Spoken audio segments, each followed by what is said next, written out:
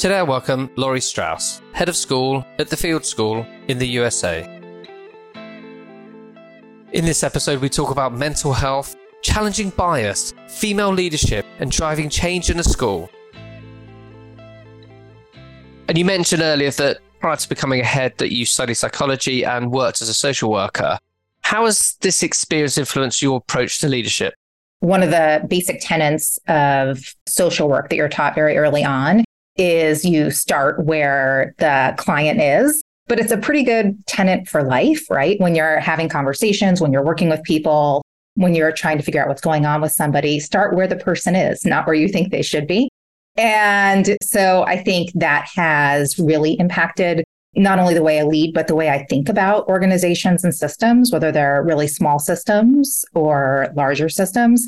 And I also think that background is really about asking questions and sort of what you were just doing just now, which is like, how do you get to know people? How do you understand what is important to them, where they derive meaning? And how do you create opportunities as a leader for them to feel satisfied and feel that the work that they're doing is purposeful?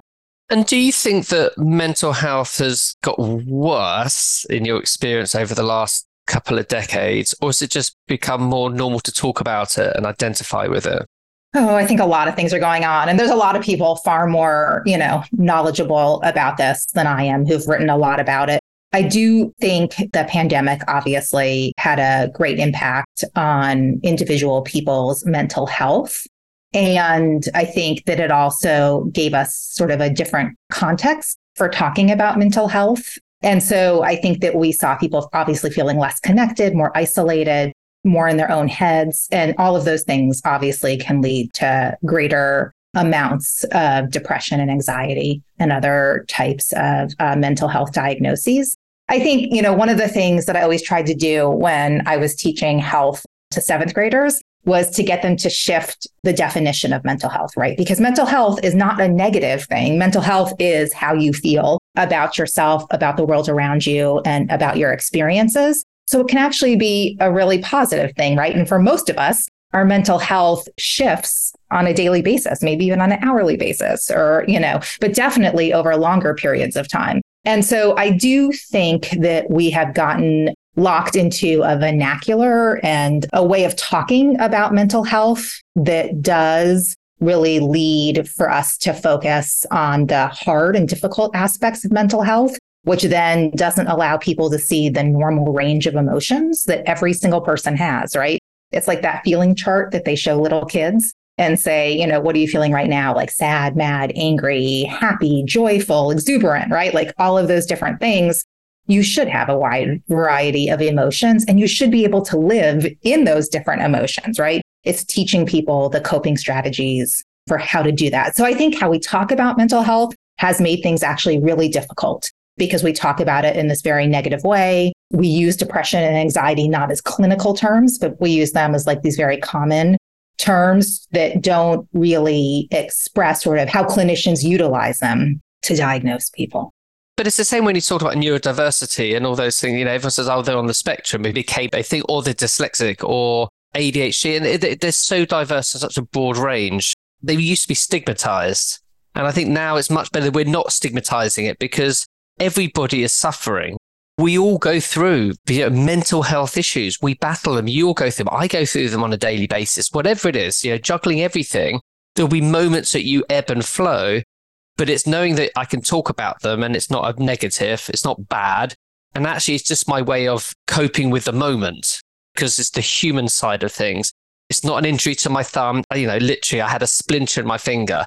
Everyone heard about it, right? Oh, poor you, Simon. You got a piece of wood stuck in your finger. I got more sympathy for that. Well, actually, I probably didn't get sympathy because I made more of it than me, the way I was feeling. And how do you shine a light on that in a school? I mean, how do you have those conversations with teachers as well as the students? Yeah, I mean, I think I've been really lucky in my career in that, I've chosen schools and schools have spoken to me that really do. And I think more and more schools do have a whole child focus and are really aware of the need to, not only teach to the entire child, but to understand the entire child from a teaching perspective. And so we here, something we've done is that we have been really lucky to partner with experts who are working directly with our teachers. So we actually last summer spent a bit of professional development time prior to the start of the school with some psychiatrists from Georgetown and working with our teachers on understanding what the different facets of mental health are, but also classroom practices and strategies for addressing them. And then, of course, there's the whole piece about giving kids language for that themselves in a developmentally appropriate way over time. And so for our middle school and upper school students, I think a big part of that is that we have an advisory program that is not like a check-in. A lot of schools have a check-in program, which is hugely beneficial, but we actually dedicate, about 3 times a week of substantial time, about an hour and a half, that actually allows them to process and work on some of these issues. And do you think that schools put enough time aside? You're obviously in a fortunate position being an independent school. You can allocate a lot more time. Just looking around and, maybe it's just what you've known, what you've read or your network. Do you feel that other schools and education as a whole, are we doing enough? Yeah, I mean, it's hard, right? It's hard to speak to as one thing sort of nationally or globally. But I think one of the things about education that we know when we're being honest with ourselves is that, a lot of the world has changed. A lot of industry has changed in the last 100 years, but education has really been slow to change and adapt, and much of what we do is following sort of practices in a classroom that were built for the Industrial Revolution, right? For training workers through that time. And we certainly haven't adapted as much as the world around us. And so I'm positive that, none of us are really doing enough to not only like current mental health needs, but the needs of individuals in 2023. Then the hardest thing then is making sure the adults, because we're the role models who have been through it and we're a shifting generation where it comes to kind of you talk about the exponential growth of technology and what we have access to, this constant stream of content. We have cognitive overload, not just daily. It feels like it's every kind of 10 minutes, there's something going in. And that's a hard thing because I find it in my own sphere when I look at my peers, we find it very difficult to role model. We're probably the worst role models where we know that it's bad for your mental health being on the device. Device is sucking you in because you're doing it. And you repeat these things and you just forget that you're actually modeling the behavior that your child is witnessing and these things. So is there more we could be doing with parents and with staff? Because it's really important, the adult's role model. Yeah, I mean, this is sort of the age-old issue, right? I have a friend, a psychologist, who used to say that, we don't invest enough in teaching parents to be parents, right? There's a whole industry around pregnancy, but there's not really that same support industry around parenting. And for most of us, where do we learn to be parents? It's from our own parents. And we either decide that we are going to be just like them because we think they did such a good job and we turned out so well, or we decide we're going to do everything the opposite way of what they did because we feel it was flawed.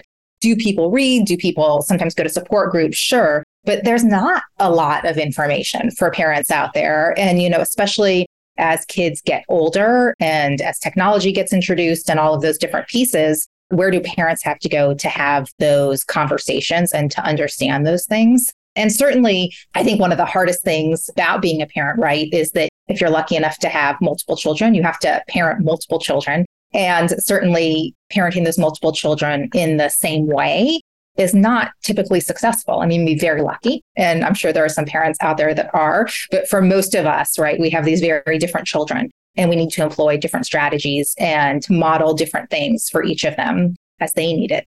And also the different children that you have appear at different times in your lives, different influences, different environment, and also the world shifts. And it is then, it always amazes me, but also it doesn't, because when you add all the ingredients together, it's not surprising. They are all different.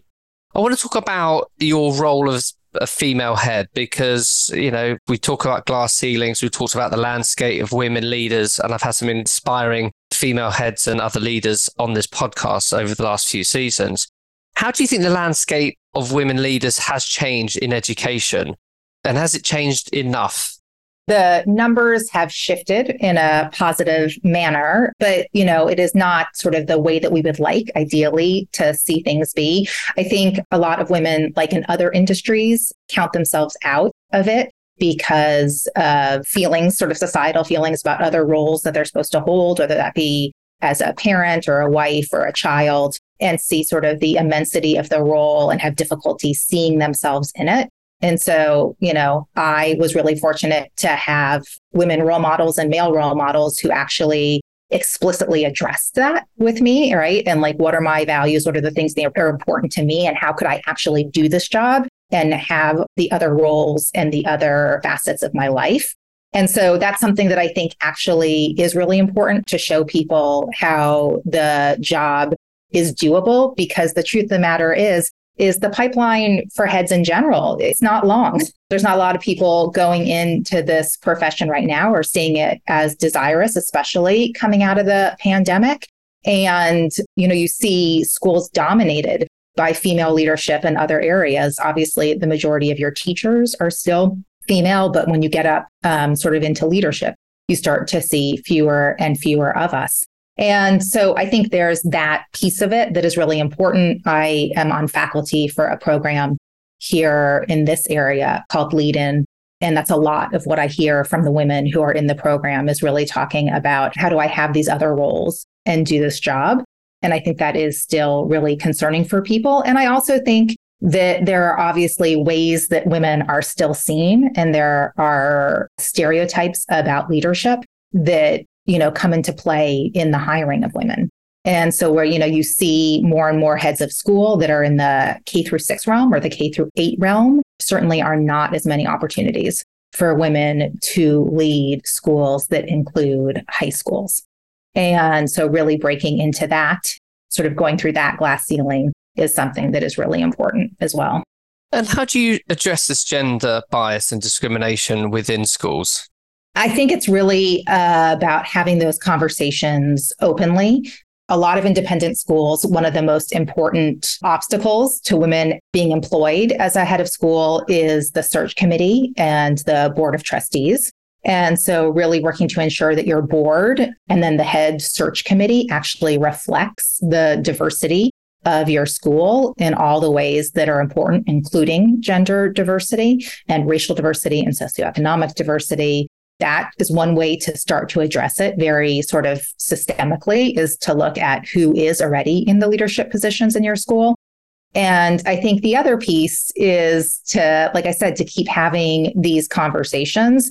It's something that I think is important for us all to talk about. It's something for us to talk about at the school level, for us to talk about with administrative staff. It's something important to talk about with teaching faculty, and certainly with, current administrators who may be looking to move into those positions.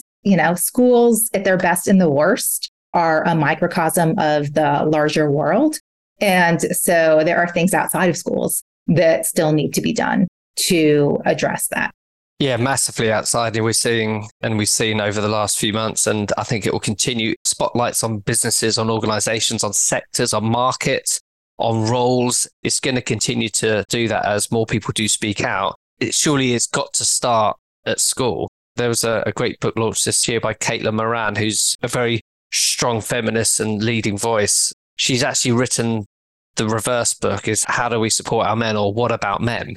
And, she's received a huge backlash, but you're a feminist, you're meant to be supporting it. She's actually flipped it another way and gone, well, no, if we're to address all of these issues, we've got to teach the boys. But the problem is we're teaching the boys that you can't be this, you can't be that. By the way, don't forget about this, rather than going, look, how do you make them better boys to become better men so they understand it, rather than going, we've got to fix the problem because there's not enough people up there.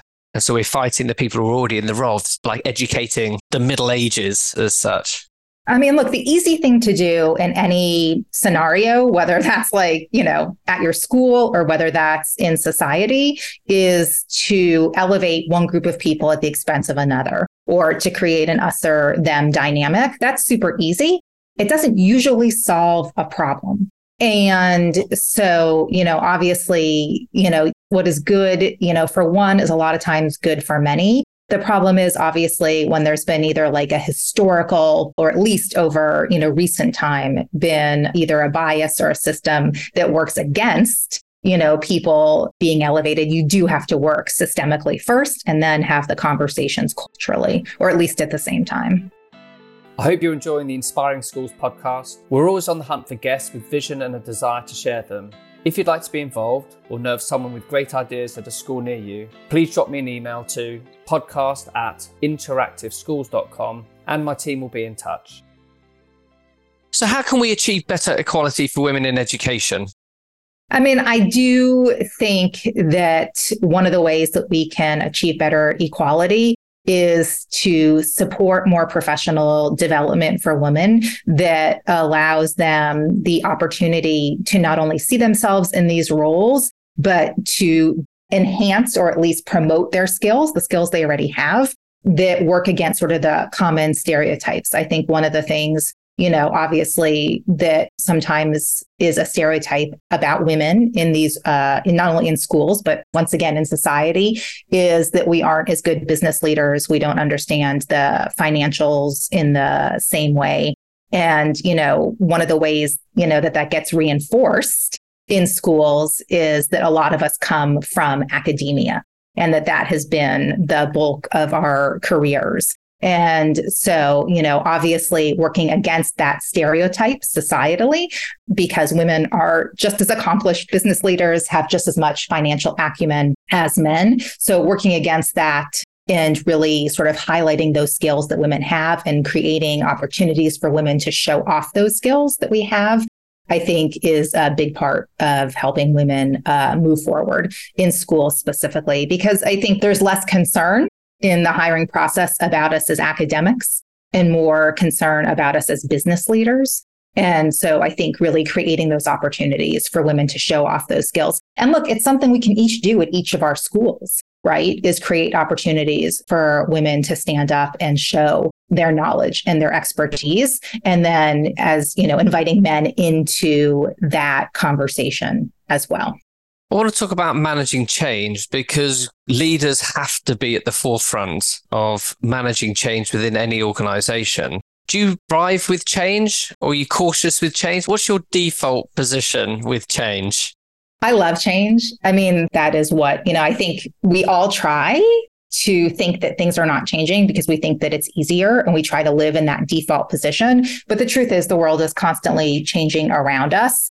And we are constantly changing as well. We may not be as aware of that change, right? Because we're living that experience and we don't see it as clearly, but that change is constantly happening. And so, for me, change is something that I see as growth and evolution. So I see it in this very positive way, but I also come to understand that there are other people who are really fearful of change. And also change can be exhausting for some people, right? It can sort of feel like a constant state. And that can be exhausting. And so I think as a leader, you really have to look at what needs changing and prioritizing and putting your efforts into it, finding the right people and building the team and bringing everybody towards the same purpose, and then finding some excitement in that change. I mean, I think if people can see what the vision is for the end, then they're more likely to see it as exciting and not as fearful. And like I said, part of that belief for me comes from the fact that I don't think education has changed enough. Yeah, well, we do need to change. As you said, we are stuck in the Victorian time of education, this conveyor belt of results and SATs and matriculation to get off to the best colleges. It just feels very archaic rather than the individual. But it's great to see schools like yours that are changing and leading. I want to hone in and find out what kind of changes that you have implemented in your time as a school leader.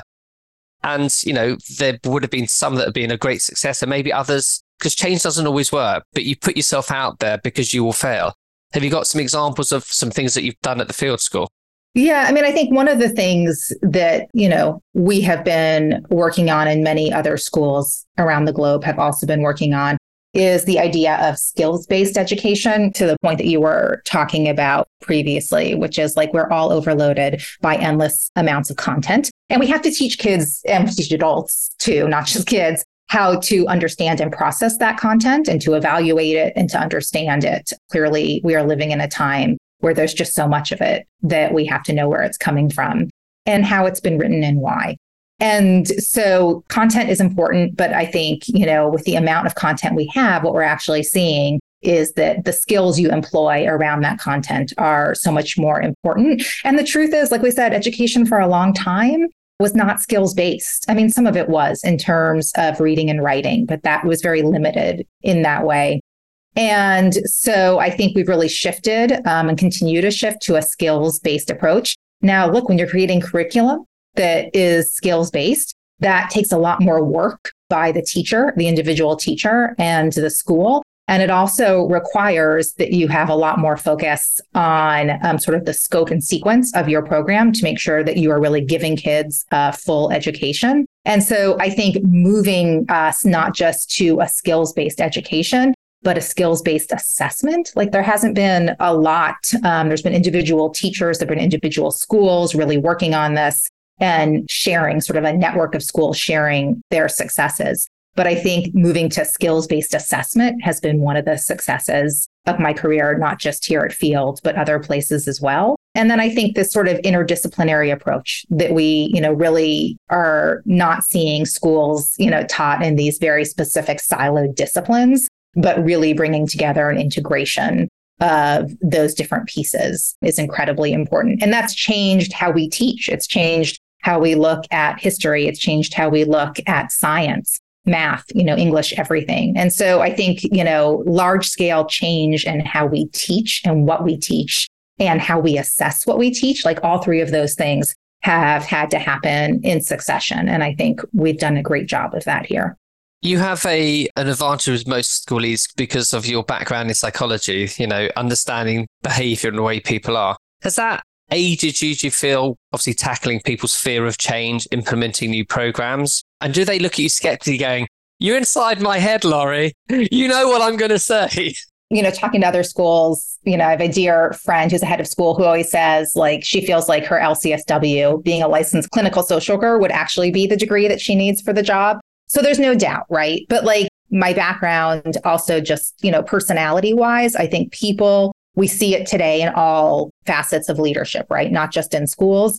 We need to be more attentive, sort of where our conversation started. We need to be more attentive to individuals, who work in our organizations and why they work, why they chose. So finding people that are mission aligned and share a vision for a place means that they're going to be more likely to go about with the change, right? Because they were attracted to the school for a particular purpose, but also because they believe in it. They believe in it and they trust. And obviously trust is in short supply in our world right now, especially of leaders and of organizations. But I think being really transparent and honest with people whenever you can and finding ways to create that mission aligned vision allows people to go with you. And also being able to say, I really screwed that up. We have to show vulnerability. It's almost counterintuitive to the 101 teacher's handbook. You have all the answers. You're always right, because they're modeling you. But showing vulnerability is a real skill. Actually, I always feel better when I do admit to stuff that just hasn't worked right, because everyone thinks that you're always successful and it's not that way. Well, and also, it's a joke, right? All of the best inventions had prototypes that failed, right? From, something that you begin with is always going to be a poorer version of something that you end with. I'm going to wrap up by asking you to look into your crystal ball. And what do you think the future of education will look like in 2050? What I hope is that we are less tied to our spaces, less tied to our classrooms, that we've taken this skills-based interdisciplinary approach out into the world, that we are allowing our students not to simulate and not to role play, but to really be involved in real world problems, not to solve them, but to begin to solve them, right? Because you don't come up with a solution in the beginning. I think there's enough real world problems out there that getting as many minds around them as possible is key. And I think sometimes we don't realize sort of the power. We do have an ageism in our society. So the good thing about working in schools is that we always have that eternal hope, and we do get to see on a daily basis how powerful young minds are. And so I hope we're less classroom bound. I hope we are still focused on skills and increasingly so. And I hope that we are teaching things that are interdisciplinary and not lodged in siloed spaces. You can connect with me on Twitter, Instagram, and via LinkedIn. Remember, keep inspiring schools. We need more future school thinking now.